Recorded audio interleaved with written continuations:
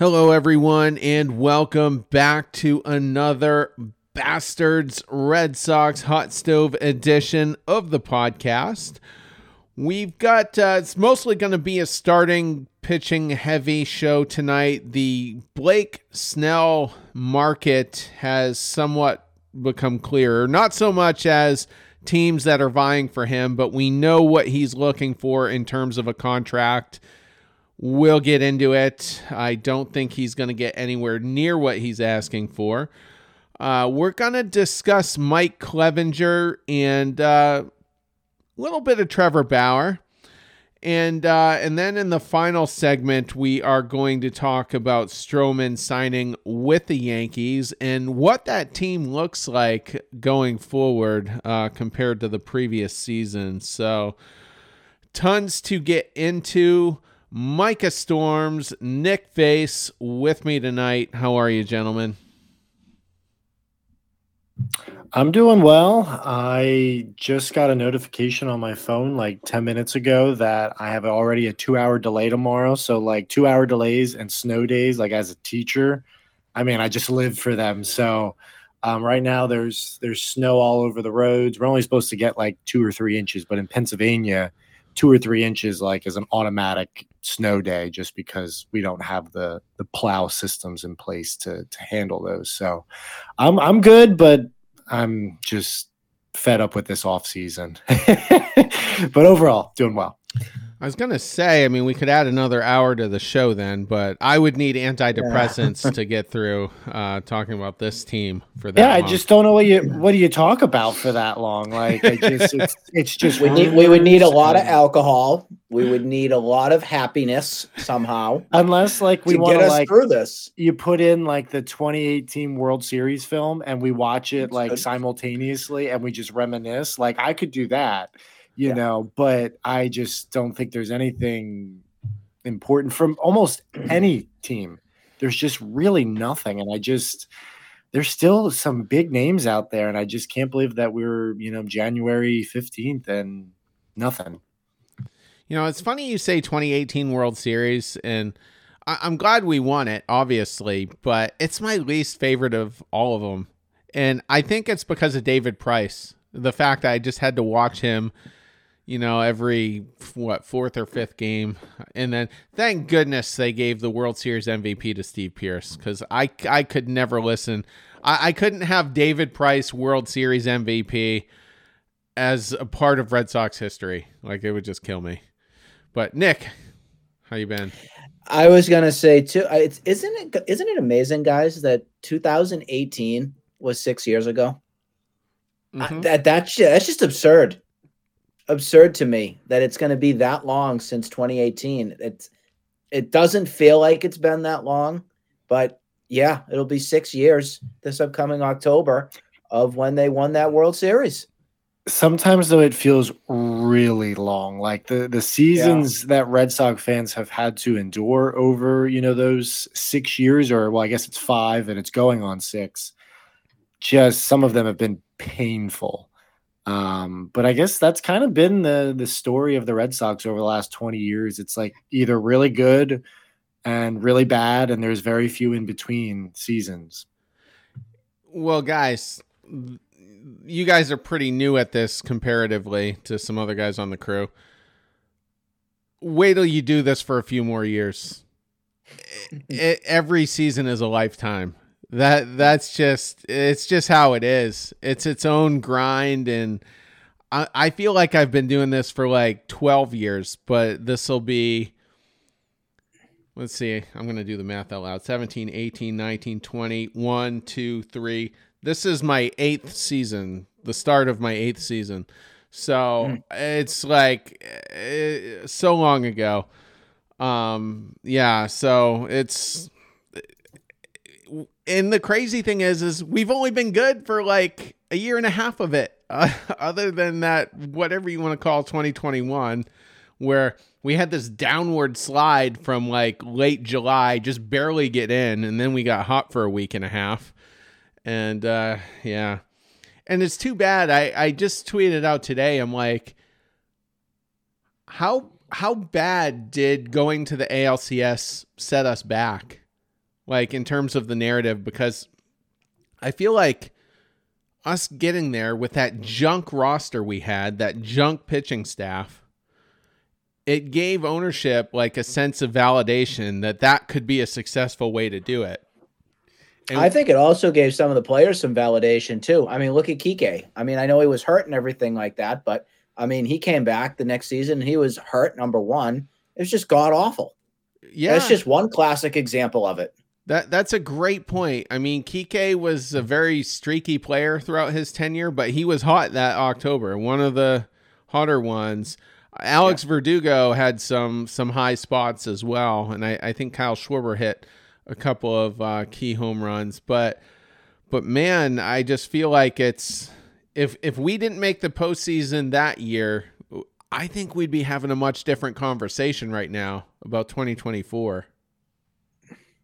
I think too, it almost gave ownership like a little bit of like a grace period, even though it really shouldn't have, because they can say we were in the ALCS 2 years ago, and it feels like a lifetime ago. But like they can say that, how many teams can say in the last 3 seasons their team was 1 in the playoffs and 2, in the championship series? There's only a handful of teams, and the Red Sox are actually one of them that can say that. And I felt like they're like, well, hey, we were there just a little bit ago. Now we've had a little bit of a down, slide, but I do think it really messed up the expectations, because it should have been they put more chips forward because they were so close to the World Series, and they actually did the opposite, which just doesn't make a lot of sense. I wasn't going to give this take on this show, but I was, it kind of crossed my mind over the weekend, and I was doing my walk through the park today, and I saw a guy with a Red Sox hat on, so not going to miss an opportunity to promote the podcast. And, we were talking about the Sox a little bit, and he expressed frustration with ownership. And to me, what it really feels like, I mean, we're trying to process and make sense of everything every day, but what it seems to me is that those first 4 championships were won because winning was fun to ownership. It was an adventure. It was excitement. It's kind of like Steve Cohen going to New York. He's obsessed with winning a championship. Like that's like the ultimate thrill for him. But now that our ownership group has experienced that, 4 times now, I don't think it's about passion anymore. It's about business. They've already experienced that high. Now they want to treat it more like a business. And I think that's why we're getting what we've gotten over the past few years. It's just winning kind of got old. And I don't know if I've mentioned this on the podcast, or perhaps I told you guys in private. I spoke with an ex-Red Sox player on Twitter via DM, and I just asked him, I said, and this was the previous season, probably sometime around July, I asked him, how often is John Henry in the owner's box? We knew Bloom was in there every game, and John Henry used to be in there every game during the Dombrowski era, and years before that even. And he goes, not a lot, not as much. So that kind of, in a way, kind of validates my point about them just not enjoying it as much. And they've added, multiple teams to their portfolio and all that. But I don't know. I just think they look at it a lot differently now. I think it's a lot based on, that whole phrase, actions speak louder than words. And what we can go off of as fans from those actions is that John Henry has just completely disappeared from the Red Sox. He's either senile or doesn't care. He looks at this as just a strictly numbers game where it's printing money, easy money for him. And he doesn't really have to care that much anymore about it, because people can come right to the museum. People will go to his museum at Fenway Park no matter what it is, because it's a historical ballpark and they want to come and see it there. So in a way, to him right now, I'm sure it's looking like, why am I going to go spend $100 million, $200, $300 million on players when fans are still going to come to Fenway Park to relive history, see this wonderful museum we have, and give him all the money in the world and fill his pockets. Basically, yeah. Any final thoughts, Micah, before we get back on the tracks? Yeah. No, I think you said it on a previous episode, Terry, that the only way that you can really voice your frustration with what the direction of this team is for there to be an empty Fenway Park. And that kind of sucks as a Red Sox fan, because like you never want to see the ballpark empty. But that is the only message that Red Sox fans can truly send, is that we're not paying these ridiculous prices for, subpar product on the field. And we're not buying this overpriced food. We're not doing it because you're not investing and we notice it. And there's these people on Twitter basically saying, they're not defending ownership, but they're like, shame on us for having that angle, for rooting for empty stadiums and all that. And I'm like, eventually you have to get sick of losing. I'm naturally an anti-establishment person. It's just who I am. And I hate that I'm like that sometimes, but it is what it is. And I don't care if ownership gets punished here. Here's another thing too. Not every team owns their stadium, but the Red Sox do. Not every team owns the network, the sports network that broadcasts their games and generate all that revenue every time a commercial comes on. But the Red Sox do. So they've got tons of resources. And all right, let's talk about pitching. All right, let's get into Blake Snell. So his market kind of been quiet. It has been noisier than Jordan Montgomery's, though, just so we know where things are at. So apparently Boris, throughout the winter, has wanted a 9-year, $270 million deal for Snell. That's what he's asking for. So $30 million a year for 9 years. Snell, I believe, is 31 years old. And the Yankees were interested in him, and they were asking, Snell had come down, or I should say maybe Boris had come down to 240. So that presumably would be over 8 years, $30 million a year for 8 years. And the Yankees were at 140. They're like, that's what we think his market is. And I think that's fair. I think that's about what it should be. And then, so the Yankees pivoted, and we're going to get into this. They did end up signing Marcus Stroman for, 2 years, $38 million. And so that's another major suitor, not in the market anymore for Blake Snell, and presumably not for Jordan Montgomery either at this point. So I'll start with Micah. So where are you at with what's happening with Snell? Like, what path does he have forward as a free agent? Well, he has one of the most proven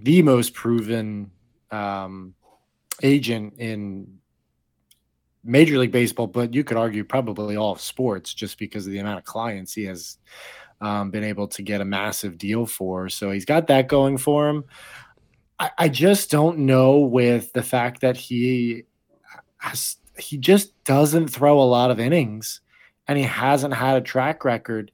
I don't know how you can request an 8-year deal. There are so many red flags with him, and I'm not saying he's not worth a 5 or 6 year deal, but an 8-year deal, we've talked about it before on previous episodes. You look at the highest paid pitchers, and that list is ugly. And if I told you Blake Snell is on that list as one of the highest paid pitchers in the game, I don't think anybody would be shocked if in 2 or 3 years he's either constantly injured or has declined rapidly, because there are, if his stuff comes back just a little bit and he can't strike hitters out at an absurd rate. I think it was like over 12 or 13 per 9 or something like that. Just ridiculous for a starting pitcher.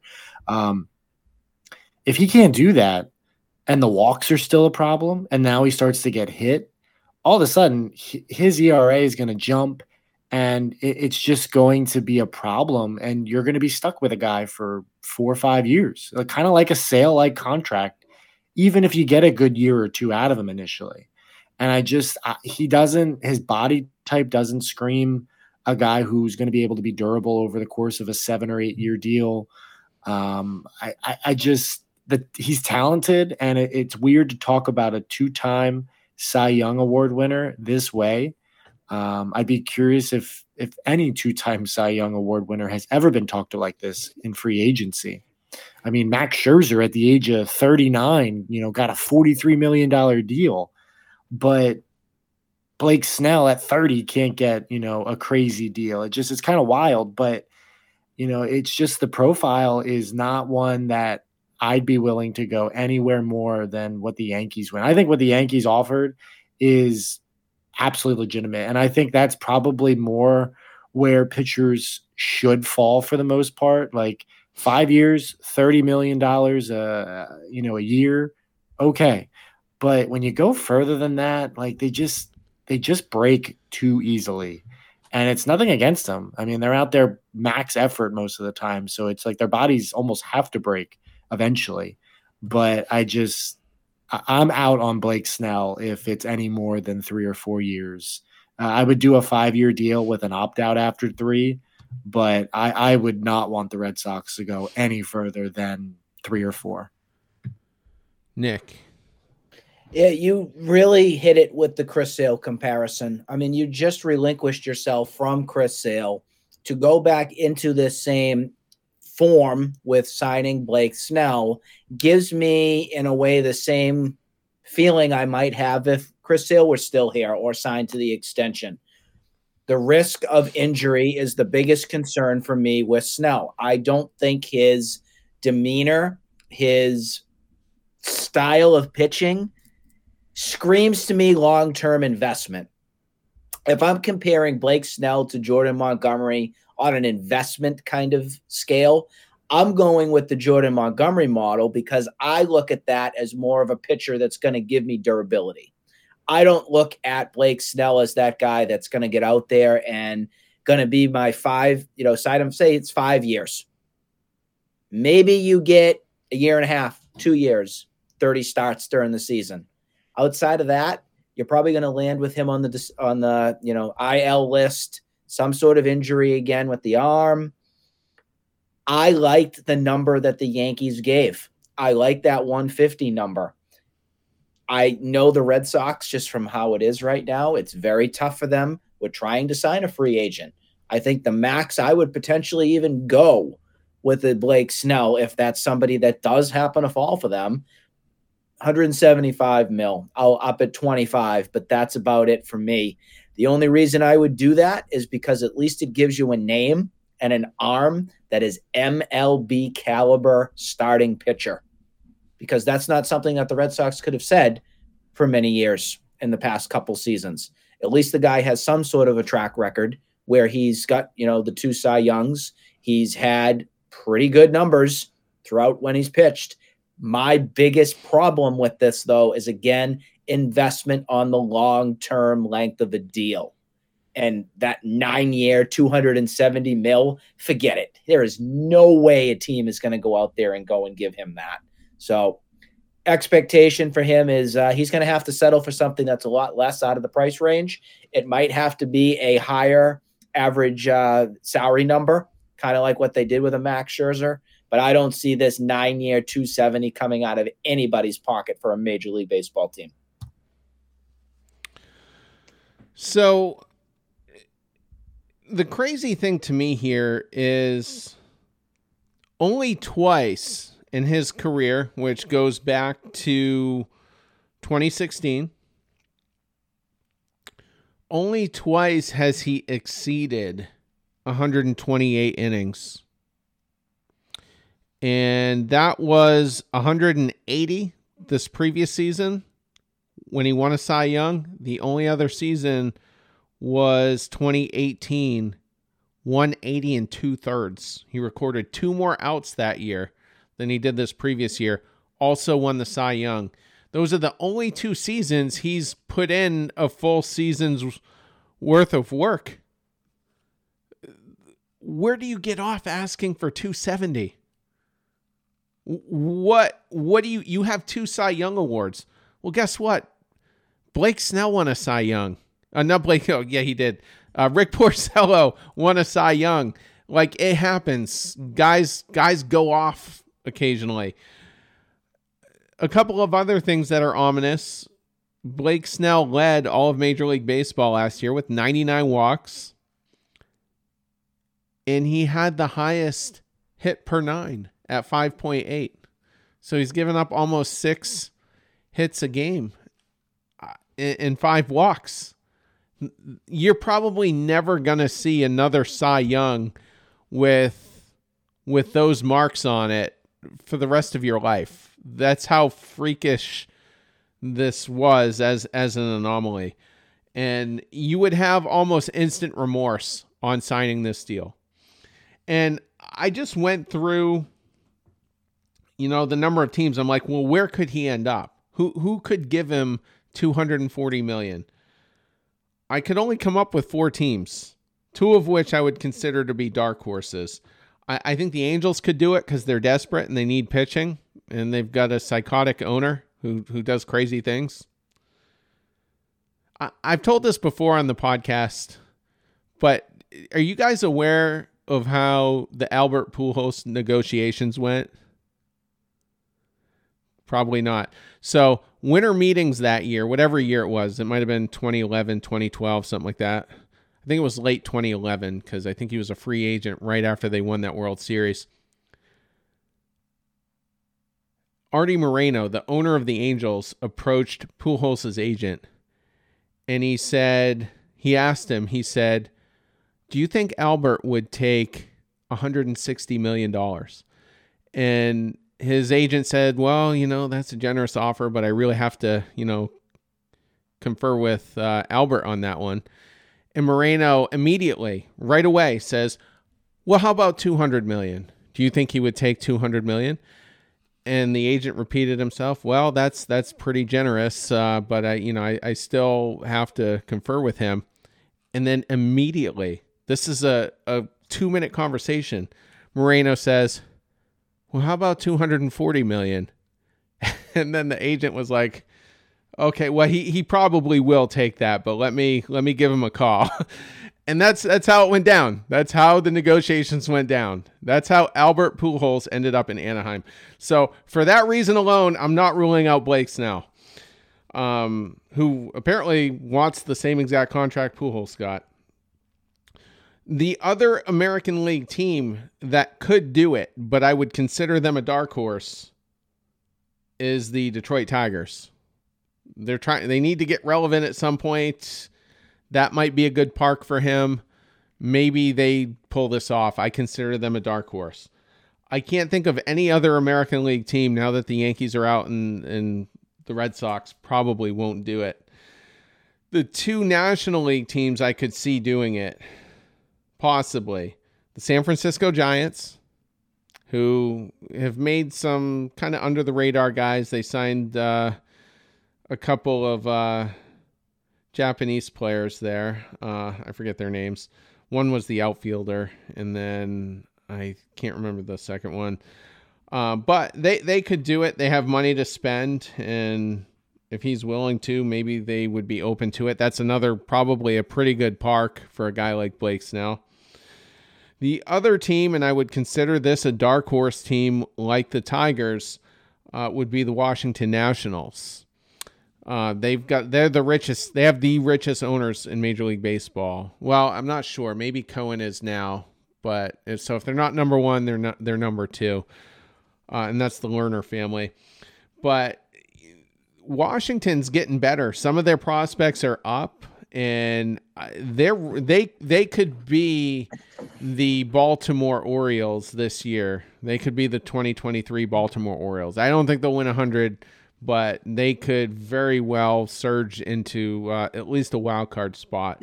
So it sort of makes sense to go after a guy like Snell, maybe. And again, this is all on the premise that he'll get a 7 or 8 year deal.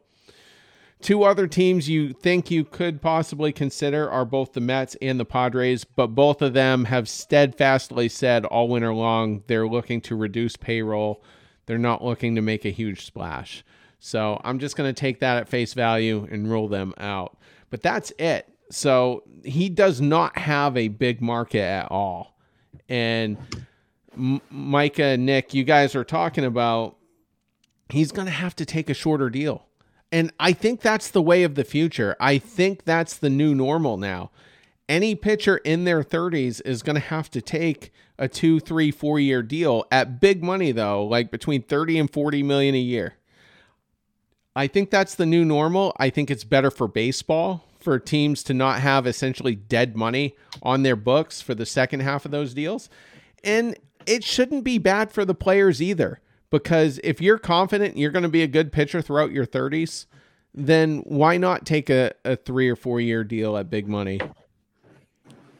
Trevor Bauer, by the way, we'll get to him in a second. He took a deal like that in his age 28 or 29 season because he just knew he was going to reload, at big money at the end of it. Unfortunately, he had off the field troubles, but I think that's the new normal. But go ahead, Micah. I think, we haven't seen a pitcher do this, but if they were to bet on themselves in the short term and sign those bigger deals, those $40 million a year deals, they would actually make more money over the course of their career because that's the only way that these teams are willing to do these mega deals is just stretch them out. And, if you end up losing $30 or $40 million at the end of the deal, it's like a signing bonus essentially. But that's the only way they can do it with the luxury tax. So I think it's smart for Snell to do it. I think just going through some of the teams, the Tigers, I'd be curious to see just because of the Javi Baez deal has been a train wreck. And I don't know if they'd want to go in another big deal that has a lot of question marks, because Baez has been one of the worst players in all of baseball. You said the Nationals, they hit well on the Scherzer extension, but they're still going to be paying Strasburg a long, long time. And Patrick Corbin has been really bad as well. So I don't know if they're going to go that road just yet, but it's an interesting team because I do agree with you, Terry. I think they are a team that you're going to have to watch in the NL East. Like, it would not surprise me if they finish in third or even fourth. I think they're ready to get out of the cellar in that division. To me, I think the Angels is probably the leader just because Blake Snell is like the definition of another bad contract for the Angels. Like, you could just see it. And I think another team you got to look out for would be the Dodgers on a 1 year deal. I don't think you can rule them out. If they're fine going over the first luxury tax threshold, they could go into the over the first one, stay in the second one, and they could sign them to a 1 year, $39 million deal, and just bolster that rotation just even more. I would not be surprised at all. The Dodgers are doing crazy things. Blake Snell could say, you know what? I'm going to make $40 million this year, and I'm going to go play on the best team and win a World Series, and I'll hit free agency next year. I'll show all the other teams I can not only do it for 1 year, but I'll do it for back-to-back years, and then I'll go get another big deal. I don't know. I would not rule the Dodgers out because they have been the only team all offseason that has actually shown the desire to win. I'm pulling up their payroll right now. I would have assumed they were way over it. So you think they're still under the first threshold? I don't think that they're not under the luxury tax, but I don't know how far they are with the first one, like to go into the second one. But they could do a crazy thing where they give Snell just enough to stay under, and then they give them $25 million in deferred money. Like, it just, they're essentially printing money with how much they're deferring money. And it's like, at this rate, if you owe $860 million of deferred money, what's another 25 million at this point? Like, it really doesn't mean anything. So you just defer it, and you give them a $45 million 1-year deal, 25 million deferred, and you go get another ace. It just, I don't know. They're doing weird things, and it wouldn't shock me. I was thinking the same thing like you were with the Dodgers. I can't rule them out either, especially with how they've gotten away with this deferred money. If they're all in, what's one more piece for them? Nothing. It's really nothing. But I also got to look at the Giants here for this situation too, because if you're a Giants fan and you're seeing what's happening, across the bay, oh, you got to be livid right now. Like, the Giants need to do something, and this would be a move that I think could get the fans into okay, well, we've got a piece here that could get us into some sort of a conversational piece. I like your take too, Terry, on the Washington Nationals piece. The one thing that we didn't mention on the Blake Snell part, in association with the Nationals, is Scott Boras and the Nationals get along very well. They have done a lot of contracts throughout the years, and it's something that I think that could be a definite dark horse if the Nationals want to jump into contention zone again and start getting things back into a pattern of winning again. So that's where I look at those potential suitors for Blake Snell. I think one of those three, I think I would feel pretty confident with saying that he's going to head there. Angels, I think they could throw as much money as they want out there, but as we all know with the Angels, nothing will happen. There will be another disaster.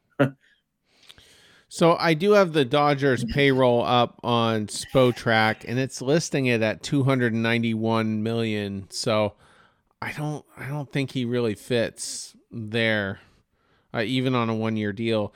And I think that's partly why they deferred some of Teoscar's money as well.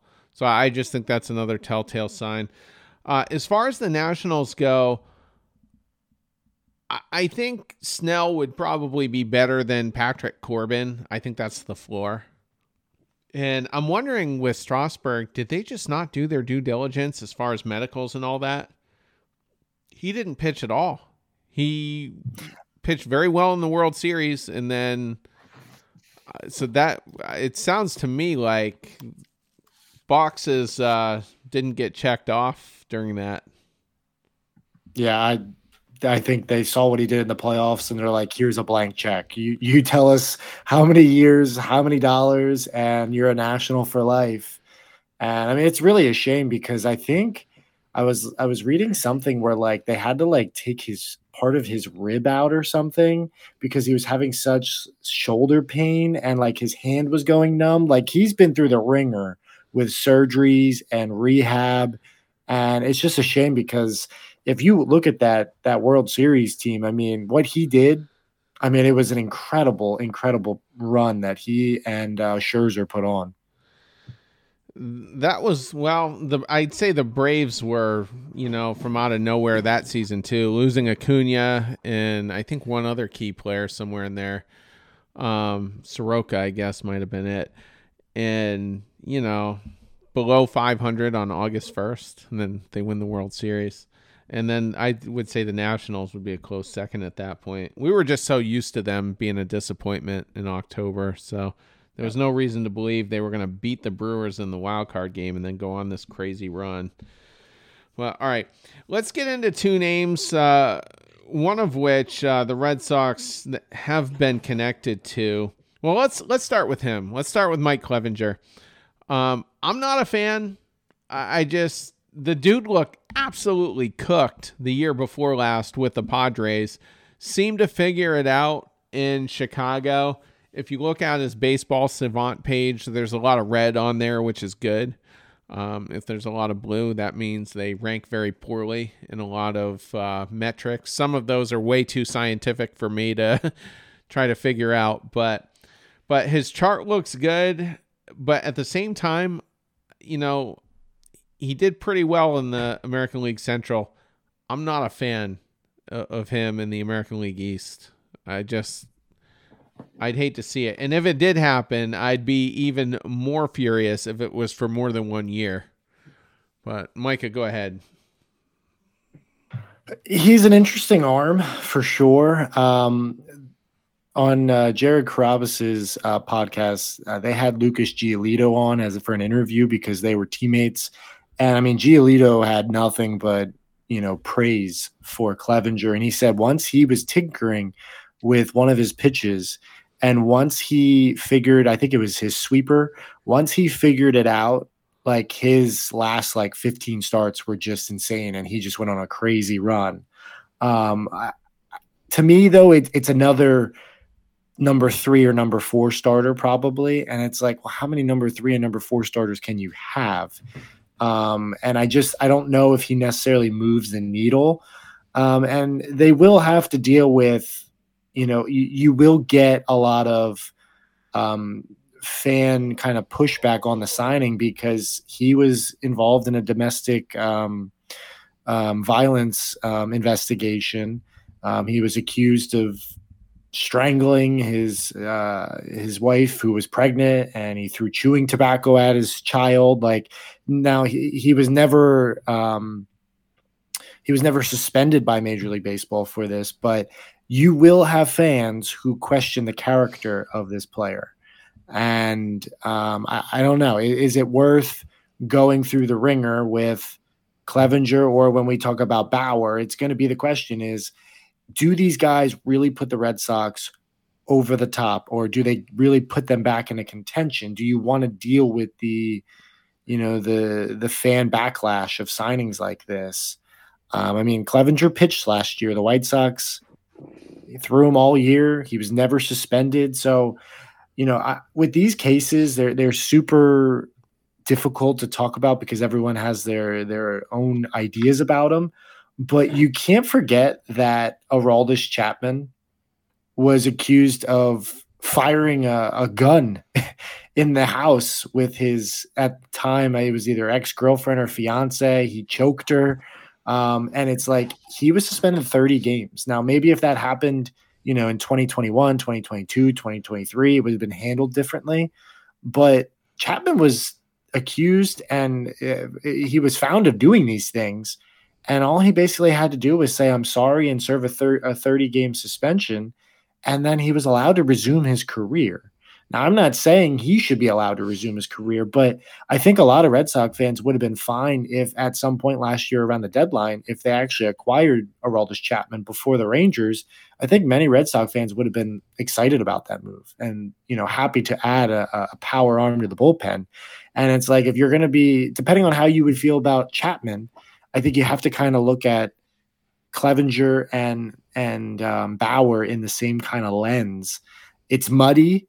I'm kind of out on both of them. We'll talk about Bauer, but I understand why Red Sox fans would be interested in either of the guys, because I think they are better than probably a Nick Pivetta maybe at number 5 in the rotation.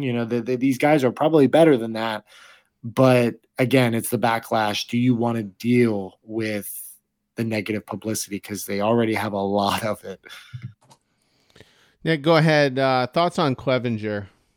Yeah, I'm going to take a different angle with this. I'm going to take this as a Red Sox fan, a fan that is angry right now. Not saying me in general, but just the general consensus of a Red Sox fan is upset that there hasn't been moves, upset that there's been no improvement with the roster and everything. Here's a guy, Mike Clevenger, who is been around the league for quite some time. He's had some ups and downs, but overall he's been a pretty consistent pitcher. I love the point that you made, Micah, with the Aroldis Chapman, with his whole, personal life story that he ended up having all kinds of issues with. Fans are can very much forgive and forget. And that's a lot of the definition of what life is from here. It's not saying that you forget what incident has occurred, but when that player comes and they start to win and they start to get you into contention and start to make you believe that you're going to be a winner again, or a championship caliber team, I think anybody out there would say, sign me up. I'm all for it if this person's going to come in and get you to the promised land of getting a championship. Clevenger here is a classic example of what the Red Sox have done for the past 2-3 years. They take reclamation project pitchers that have had so-called down seasons and try and make something out of it and try their best to catch lightning in a bottle and have them deliver. The association here with Lucas Giolito, in my eyes, looks pretty promising here for Clevenger to be a name that the Red Sox definitely are talking with to see if there can be some sort of a deal that's struck. Do I love the move? Do I think it moves the needle? No. But does it put a pitcher that's in the rotation that, can you get 30 starts a season? Can he be durable? Can he be somebody that can take the ball every time out? Yeah, he can definitely do that for you and give you a little bit more than maybe what you could get from a Nick Pivetta of sorts. So again, I don't love it, but I could see the association with Giolito already having the connection there, bringing him into Boston and everything. It makes sense, guys. It makes sense. I don't love it, but I can see the Red Sox taking a chance and a gamble and seeing what he can do. Honestly, I'm just not into it with Clevenger. I just don't know if he can repeat what he did last year in a very robust American League East. One of the hardest, most explosive offensive divisions in MLB. I would be uncomfortable doing that. And part of me is wondering, well, why hasn't anyone else? I mean, all of that domestic violence stuff, the accusations that were out there, that was before Chicago, and they signed him anyway. So why isn't any other team signing him? I just feel like he would be a liability in a rotation that has some liabilities. And let's not forget, we all wanted Lucas Giolito, or most of us, I should say. He is a liability too, until he's proven otherwise. He's got an immense ceiling. So I'm just not a fan.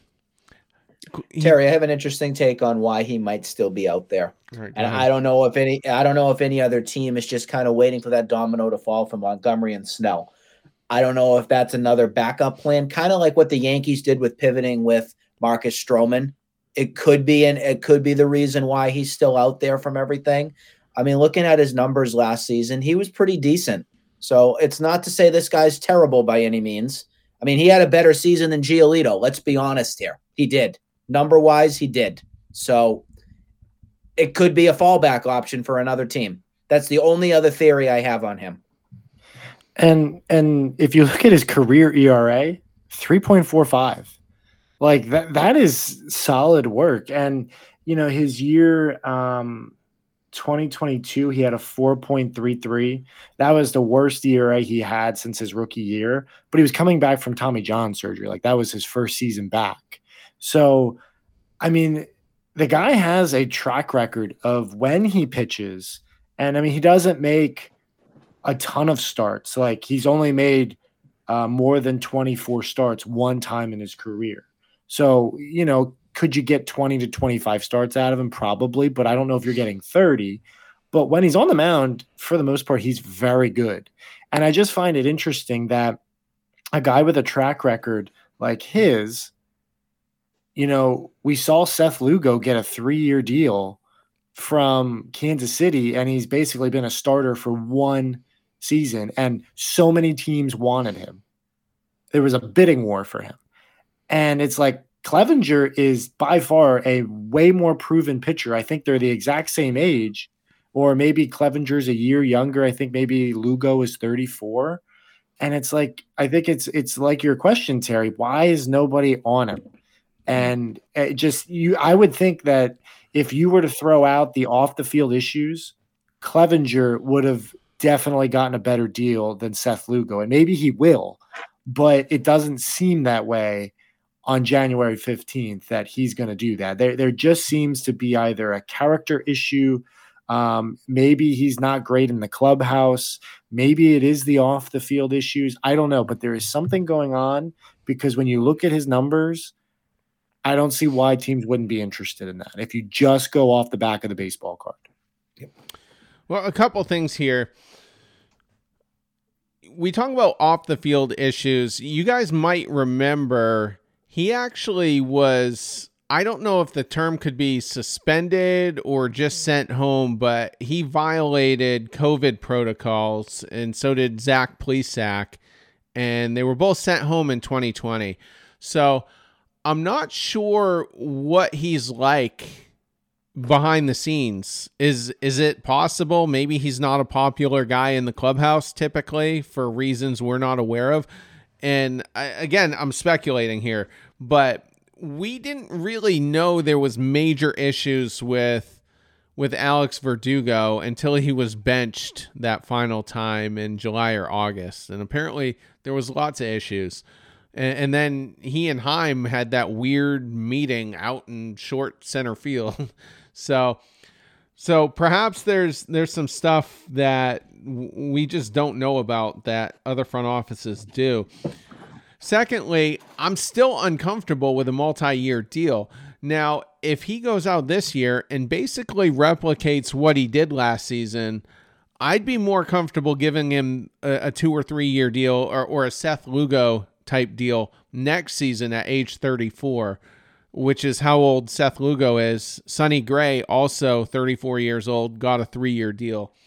I would just hate to be the team that does it, and then he doesn't end up making the rotation in the postseason like he didn't with the Padres. If he goes on a 1-year deal and he does what he did last year and he pitches for a postseason team, he's not going to get a Seth Lugo type deal though. Like, he's going to beat that in my opinion. And I think because he would have had 2 really good years and would be the exact same age as Seth Lugo was last year. Just the track record alone is there. I just feel like if you're going to get him at a discount, and maybe that's the problem with the way the Red Sox have been operating. Maybe, it's always been over the last couple of years, well, we could get a good value deal on him. But it's like, yeah, you could, but there's also a ton of risk for that good value. And maybe it's doing more what you said, Terry, where, you know what, don't take the risk on a multi-year deal. If he goes out and pitches well and he earns a multi-year deal, give him the multi-year deal because he earned it and he showed you that he can do it. And don't worry about good value and just get a good pitcher. And maybe that's been the problem. It's more about the value than getting good pitchers. And maybe that's why the Red Sox rotation has been just a train wreck over the last couple of years. If he has if he signs a 1-year deal and then replicates what he did in 2023, he would probably be more in line for somewhere in Sonny Gray territory. I certainly don't think he'd get, with that. I don't think he'd get more than 25, and he might not get quite 25, maybe, 3 years, 66, that would be 22 per, something like that, I would say. But we'll see. But if you go back to early November and you tell me that, Mike Clevenger was going to be one of your guys, I would have said, man, I'm not happy with that. And I told you and maybe a month from now I'll be singing a different tune. Maybe we do get James Paxton. Then I will be pissed we didn't sign Clevenger, because that's the world we've lived in for 3 or 4 years now. But I want the bar to be, somewhat high. Well, it's funny how with the pitchers that we've brought in, like the Klubers of the world, say Clevenger comes into the fold here from stuff. Say the Red Sox make a move and get Shane Bieber. It would be all examples. It would be all examples of former Indian pitchers that were all half decent that the Red Sox take a chance at, and they have 9 times out of 10 failed. That's an interesting look if you look at that under a microscope.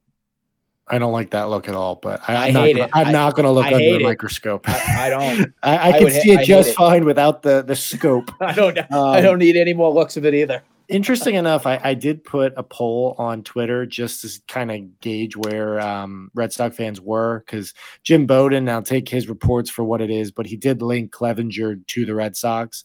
And I gave 3 options. You either like the deal, you hate the deal, or you're okay, but the Red Sox need another starting pitcher. 17% said they would like it. 41% said they would hate it. And 42% said okay, but need another starting pitcher. So it's only 645 votes, but it does kind of give us a feel for, where Red Sox Nation is at with, Clevenger. But I'm with you, Terry. I think the bar, it's just been lowered too much over the last couple of years. And the Red Sox fans should be looking for, pitchers way above Mike Clevenger. Now, if we're going to take a risk, if you're going to go with off the field controversy, I steadfastly prefer a guy like Bauer, someone who's been good basically his entire career. Well, from 2017 forward, I would call that his breakout year. Wins a Cy Young in the abbreviated 2020 season. Last season in Japan, a 2.76 ERA with a 1.15 whip. That could be a little inflated because he did get lit up in his first couple of starts and then actually was optioned to the Japanese minors and then came back and was just a beast after that. I was looking for actual numbers and I can't find them, but his average fastball was the second highest of his career. His average velocity was the second highest of his career in his age 32 season. He turns 33 in 2 days, by the way. And then his peak velocity was the highest it ever was of his career. As far as being on the mound, I think Trevor Bauer is an extremely safe option. I really believe that. It would come with some controversy, and the Red Sox have been, very outside of Matt Dermody, by the way, which is weird, but have been a pretty politically correct organization. So that would, lead me to believe a guy like Bauer probably is an extreme long shot for Boston, but he'd be cheap. He would be very cheap on a 1-year deal, and I'm good with it. The last time I ran a poll on it, which I think was at some point in the 2023 season, 60-something% was favorable to bringing back Trevor Bauer, to giving him an opportunity. And I'm not going to get into the details of his cases at all, but the DA in Los Angeles or whatever county it was, it's pretty easy to get charged with stuff there, and they couldn't charge him. And he hasn't been charged criminally anywhere. And to my knowledge, I could be wrong, but I'm fairly certain I'm correct. There's never even been another criminal investigation on him done anywhere else. So, he does have a civil trial coming up in May, and potentially 2 others at some point, but that's not set in stone. They may happen, they may not, but no criminal investigations are ongoing, and I would consider him to be pretty low risk as far as anything criminal. Now, could he be a pain in the clubhouse? Possibly. I can't rule that out, but he sounds like a guy that really wants to finish out his MLB career. And, and if you go to his YouTube channel, watch his workouts, the dude's a maniac. He's in great shape. And if you're going to take a chance on somebody, I would rather it be him. Yeah, the problem that you have here is you have your lovely ownership group who probably would never touch him worth a lick. I think that's based in point with John Henry, Warner, and Kennedy. I don't think that they'd go anywhere near the backlash of what it could bring here to Boston. Now, that's them. That's not me. Character-wise, if you want to look at that, I don't like the way that he has gone about his way with women, the general public, that sort of thing. However, when it comes to compete and it comes to winning and it comes to putting somebody on the mound who is going to be durable and get the job done, you can count on, sign me up 100% for that. I take the risk on that right there because I do think it outweighs, you have to balance it out, the pros and cons. I think there's more pros than cons by putting a star-powered player in force for the Red Sox in Bauer. There's still more to be said on, what happens as time goes on with Trevor Bauer's whole, case and everything with stuff. But I do think the whole thing in this world, we're innocent until proven guilty. He's not guilty of anything. He's not. So he should be able to be pitching back in the Major League Baseball. Now, does Major League Baseball have some sort of thing with ownerships around the league that says you cannot sign this guy? I don't know. Is he getting the Kaepernick kind of treatment where you can't go near him? Who knows? Not saying that it's the same kind of thing like Kaepernick. Kaepernick's a different thing, but we never saw Kaepernick play again for football. So will another team be able to sign him? I think that's to be determined. Micah. It's interesting you bring up the idea of him just kind of being like blackballed from, blacklisted from, Major League Baseball, because I do think based on the charges and how it all played out, I do think Major League Baseball was very quick to punish him the way they did. Because, the charges were dropped after, I think there was like a double lawsuit or whatever it was. It was like a weird thing. Well, he wasn't ever formally charged. It was just a criminal investigation. And then the DA announced they wouldn't charge him. But didn't Bauer have to threaten to sue the woman to get everything released or something like that? Yes. And then I feel like the story came out of him like, well, it looked very obvious there was no necessarily foul play in terms of criminally.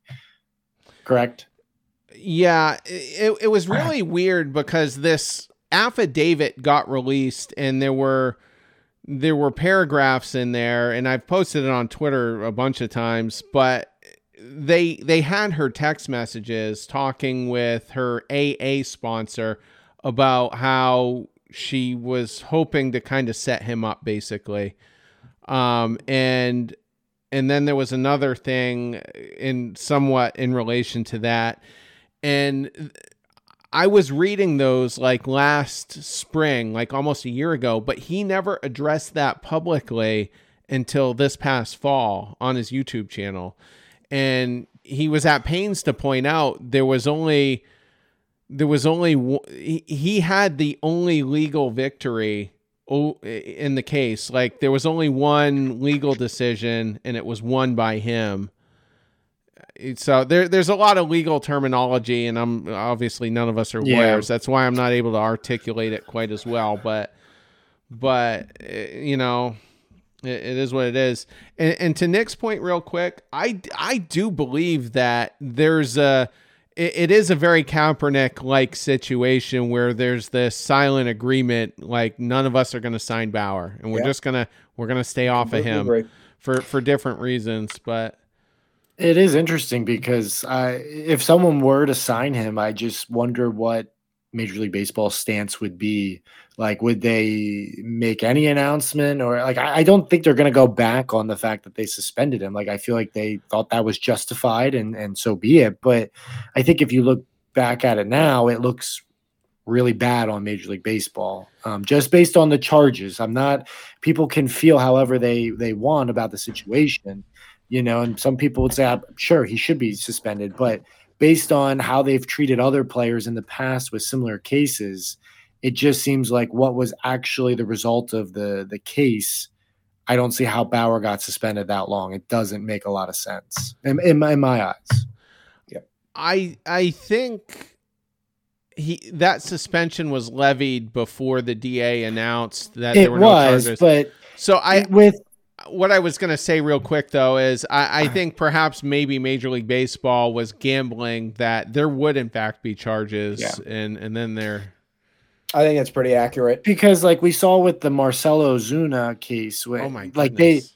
but they didn't jump to a conclusion where they suspended him so far in advance, before the case actually happened. Like they just basically put him on he was on administrative leave until the case happened. But like for whatever reason, this particular case, they decided to basically give him a full suspension. And it's interesting. So I'm curious what happens with him. I think the fact that there were a total of, I feel like I looked it up, 4 cases against him. 4 different women have come out and said that there was allegations of sexual assault and different things. For me, I know it's innocent until proven guilty, but it's concerning for a guy's character when that many women are coming out against him. It makes me question it. I'm not saying I think, everything is true, but it definitely, for me, it makes me a little uneasy. I think I would have a hard time with a Bauer signing, just based on the fact of multiple women. I just like the Deshaun Watson, thing in the NFL. That to me was embarrassing, the fact that he got a deal like that. And just with all the different women that came out, it makes me uncomfortable. And maybe I'm wrong by, no one ever actually, he was never criminally charged, but this conversation makes me a little uneasy. And I just wonder, is it really worth going through all these muddy water if the Red Sox are just going to finish in last place again in the AL East, even if they have Trevor Bauer? I don't know. I honestly think if Bauer is in the rotation, I think it's extremely formidable. Like my attitude, we still need a bat, and I won't be comfortable until that happens. But I could get to 90 wins with Bauer in the rotation. I think so. With Giolito, Bauer, Bayo, who am I missing? We got a number Crawford. 4. No. Nick Pivetta. I think Pivetta would be in there. Oh, I feel like I'm missing one more key name. Maybe not. But anyway, I do want to point out this one other thing. And so Marcelo Zuna there was a 911 call. The cops show up. On their body cam, he is seen with his hands around her neck saying he is going to effing kill her.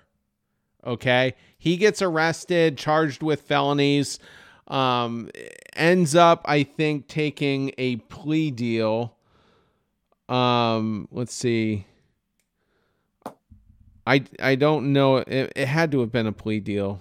Don't quote me on that. But the felony charges were dropped down to a misdemeanor of simple assault and battery, and that's it. And the original charges were aggravated assault and strangulation. So those 2 felonies got dropped for battery and simple assault.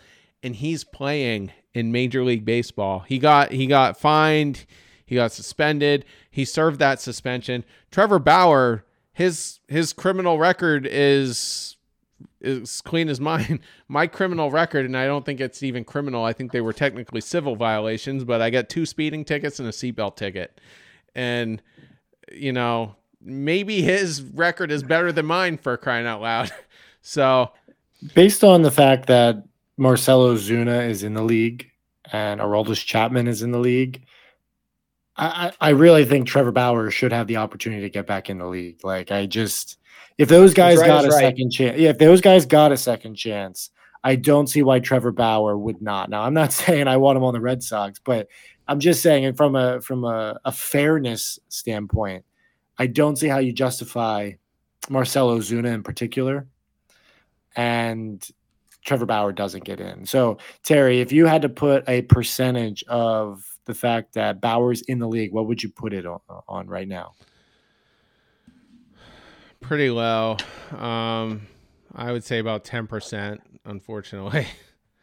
But I hope I'm wrong. And one of the other points I just want to touch on one more time, we kind of mentioned it, with the Kaepernick comparisons. Don't forget that 3 or 4 years ago, Bauer was a very outspoken critic of Rob Manfred in terms of a couple of rule changes. He was vehemently against the pitch clock, which and other pitchers were as well. They just weren't quite as vocal. A couple of those were Verlander and Scherzer. But Bauer would just rage against Rob Manfred on Twitter. And he took major exception to expanding the number of playoff teams, which I kind of did as well. I mean, and I hope they never mess with it ever again. I don't want to dilute the playoffs. Look at those NFL games this weekend. Tell me the playoffs in the NFL aren't diluted. But anyway, I don't want to see that happen with Major League Baseball. I would just leave it alone as it is. Even if the league expands to 32 teams, which it's probably going to happen maybe towards the end of this decade, I still wouldn't touch the playoff format. But Bauer was extremely outspoken, kind of wore Manfred out. And I think that's a big part of what's going on here. I'm speculating, but I think that's a big part of why he had such harsh punishments levied against him with no criminal charges to back it up, so... And I'm not a Rob Manfred guy, so maybe that's what makes me somewhat sympathetic, with Bauer. And for the record, you can go back and listen to the older episodes. I think they were a couple Decembers ago. But initially, I thought Bauer was guilty. And I said on at least one or two podcasts, he should never pitch. He should never see the light of day in MLB again. But as the facts have come out, I've pivoted on that. And, and that's where I'm at. But that picture of that girl's face, that was jarring when that came out. I was like, he is done. And I don't want to get into that, but I would encourage people to look that up, especially Bauer's account with the digital, evidence that, kind of deals with that. But yeah, so... all right, we're over an hour here, so let's just spend a few minutes on Marcus Stroman. So the Yankees have had a pretty good winter here. They pivoted away from Blake Snell. They bring in Stroman, who's going to be serviceable. He's going to be a headache for the fans. He's going to block 2/3 of the whole fan base on Twitter by the end of that contract. But their rotation looks okay. They're going to have Nestor Cortez, who is probably going to be healthy. Hopefully, they're hoping that Carlos Rodon will be healthy. You got Stroman in there, and you got the reigning Cy Young, Garrett Cole. And I think they got one or two other guys. They traded King to get Soto, but that's a pretty dangerous looking team again. Micah.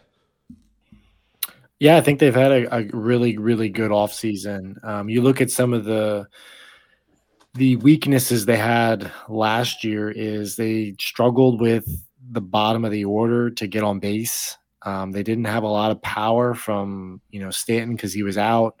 And Soto is probably one of the best on base guys in the league.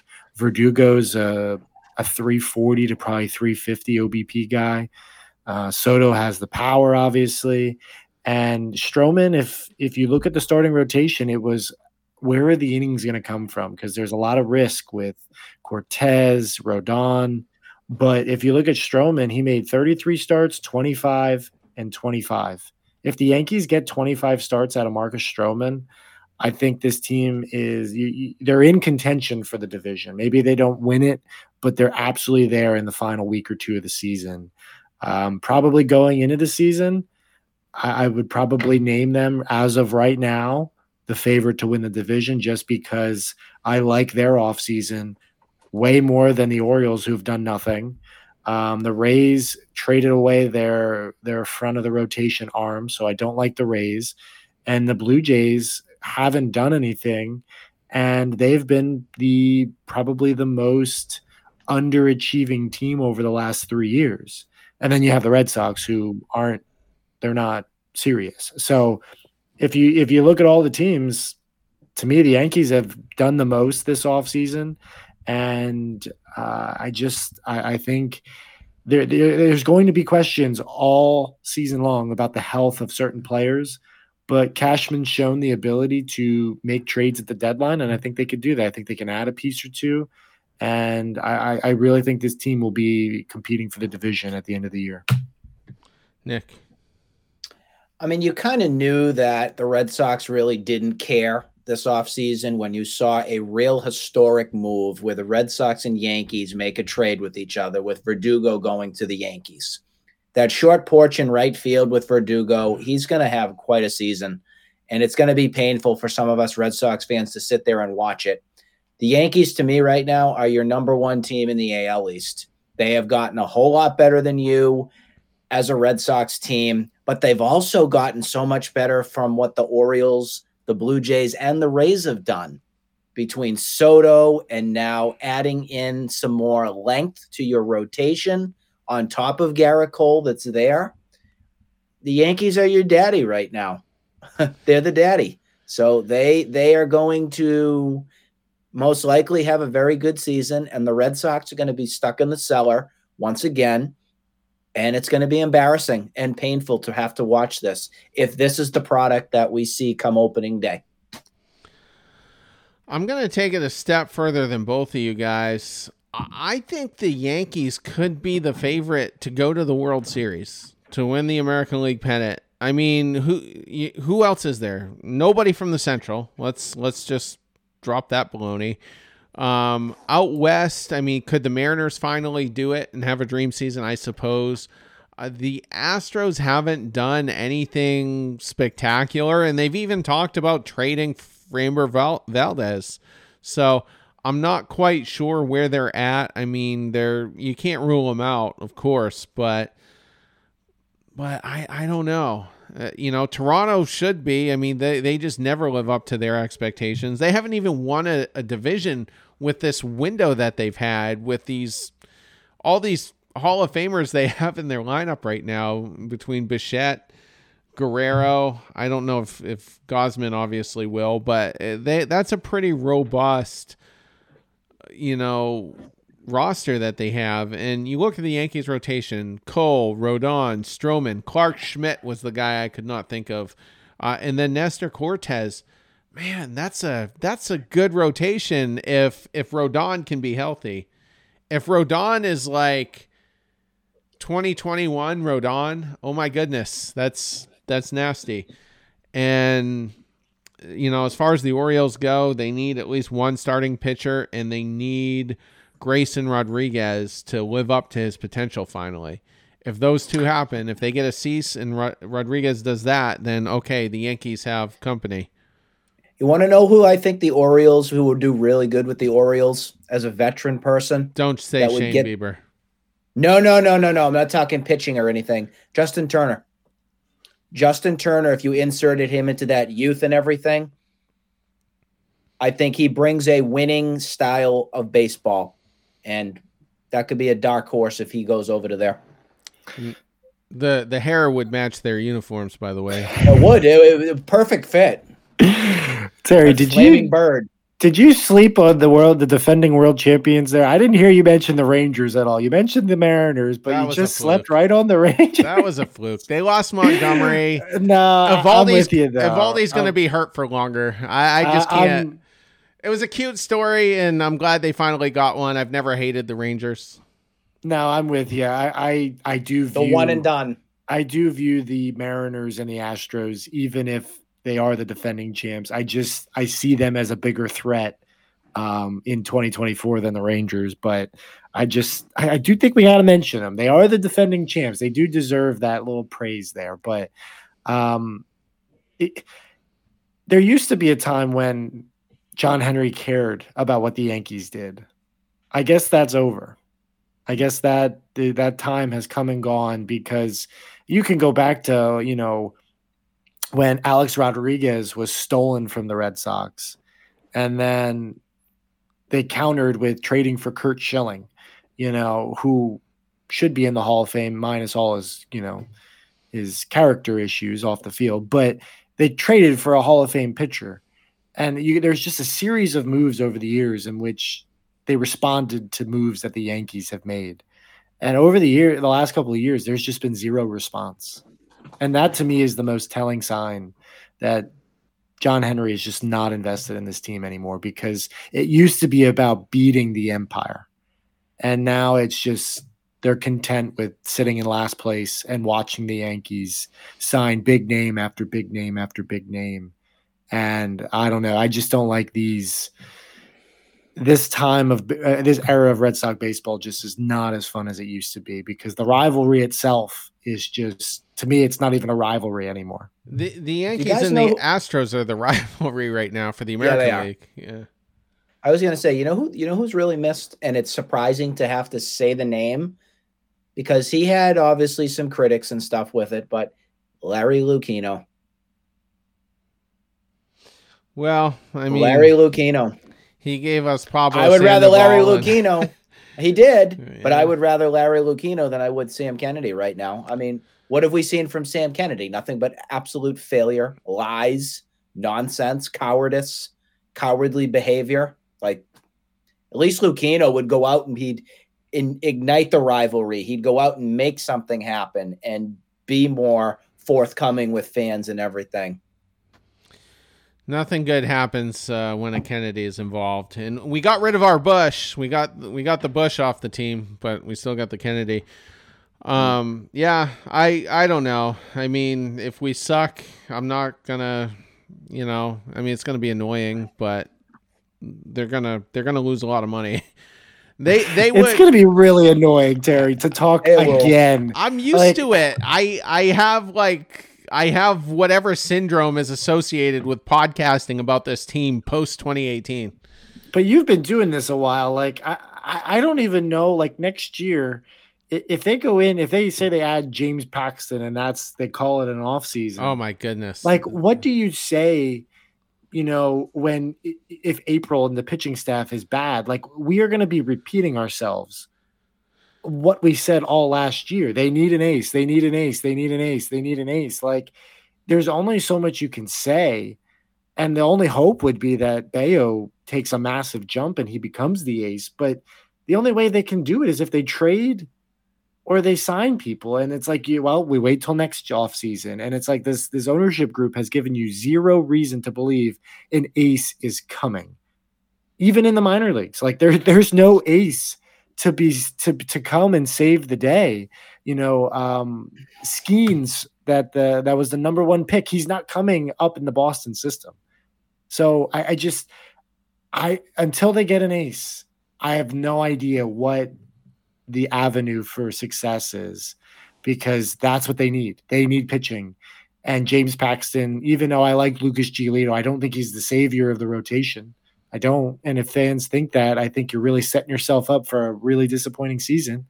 I just don't know what we say if in April and May they're in last place and their pitching is going 5 innings and they're getting shelled.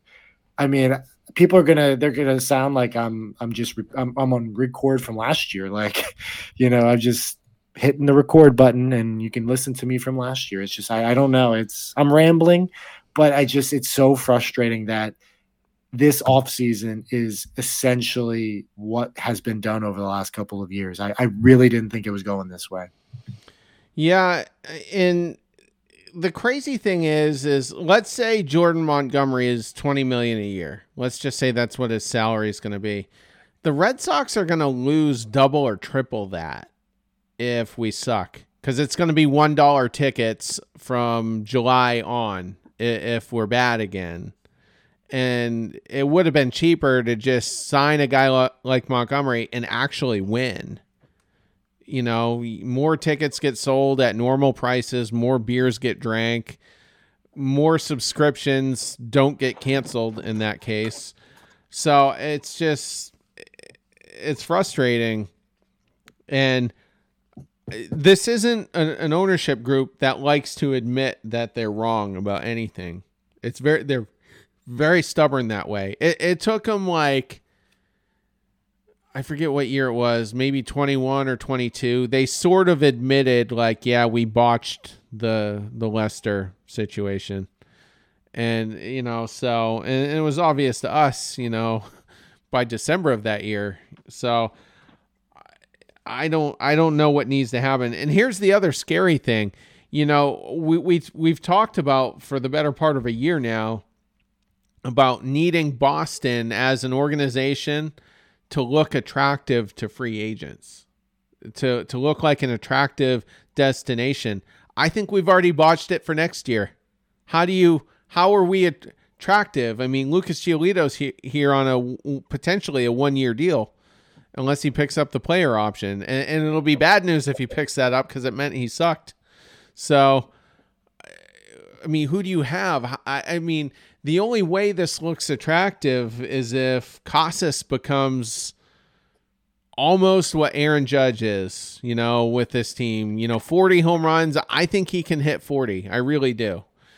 And then maybe Abreu emerges or Duran continues what he did last year. How do you do it? I don't know how you make this team look attractive. And this is a massive topic probably for another show, but I think Alex Cora is already going to be managing the Dodgers next year. I don't think he even wants an extension. Oh, that's signed, sealed, and delivered. 100%. I don't think he even wants to come back. So, no, I don't either. So you don't even have a manager to make the team look attractive. We're going to get some nerd. I can't believe that topic is like, we've seen the Bogarts contract situation, how it just loomed over the team all year. Like the Cora situation, it's probably going to be worse because he's the guy who does the post-game interview every night. Like it's going to be annoying that we have to hear the constant questions all the time. Like I just can't believe they didn't try to shore that up. And I mean, he's going to want a Craig Counsell type deal, honestly, because he's got a World Series title under his belt and he's been to the ALCS. So, I mean, the Counsell contract is going to be a big game changer for managers, moving forward, because they're going to start getting paid. Like Alex Cora probably never had a big payday when he was a player, but he's going to have a big payday now as a manager because managers are going to start getting paid, at least the really good ones. And it may be weird for a manager to have 3 consecutive last place finishes and get a crazy payday, but I wouldn't be surprised if that's what happens. Well, he's making $8 million this year, which is the same as Counsell. And I think that's elevated, year after year to get to $8 million. So his from an annual standpoint, that's what he is making. But I don't think he even cares. I think he knows he's going to end up in an awesome situation at the end of the day. And I think he's good with that. I don't think going into the season as the lame duck, there's no contract. There's no nothing. I'm sure he already is all checked out. And I think if the Red Sox approached him, he might say, you know what? I want to wait till next season. He might take the Mookie Betts route. I want to test free agency. You let me get here. There is no way, if I'm Alex Cora, am I signing to stay here long term when you're giving me the rotation that you've given me over the last couple of years, absolutely. And you've done nothing in free agency to say we are really invested in winning in Boston. There is no way would I sign a deal if I'm Alex Cora. I am waiting it out. And then if I truly want to go to Boston, I will have a bidding war and I will say, well, you know what? Do you really want me or not? Or do you just want me for a 1-year deal? Because that's essentially what the Red Sox would probably do. They'd probably say, can we get you on a 1-year deal? Come back and manage us for the 2025 year. And then we'll talk. It's so ridiculous. And I'm so sick of this. This isn't how you do business. like you said, Terry, they could spend $20 million and probably make that in concessions and ticket sales and everything. And if you put Jordan Montgomery on this team, I think you could honestly talk yourself into could they compete for a wild card spot? But without Jordan Montgomery, they're a last place team. That's the major discrepancy between those two outcomes.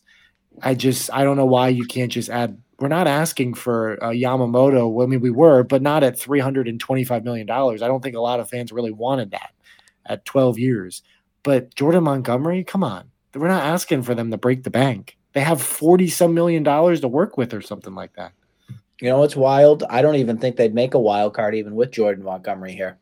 I'll even go even a little bit bolder on it because you still have holes on what your lineup's going to look like. I'm scared to death on their defense. I am. I don't know what that's going to shape out to be because you could put all the pitchers out there that you want, but if you can't field a baseball, that's a big problem too. And we all know it was a bad track that they had last season too. Well, give me Montgomery and Soler. I'll put this team in the postseason. I really think it'll happen. I don't know if it'll be the division, but we'll see. All right, we are way over, and we were a couple hours ago. We were like, "What the hell are we even going to talk about?" You know, and a lot of built up frustration, Terry. We just had a really intense 90-minute show, so we will wrap on that. If anything develops, and it's crickets right now, so I don't know if anything will develop for this week. But if I'm wrong, we will be back to cover it. And everybody have a good rest of your week. Take care.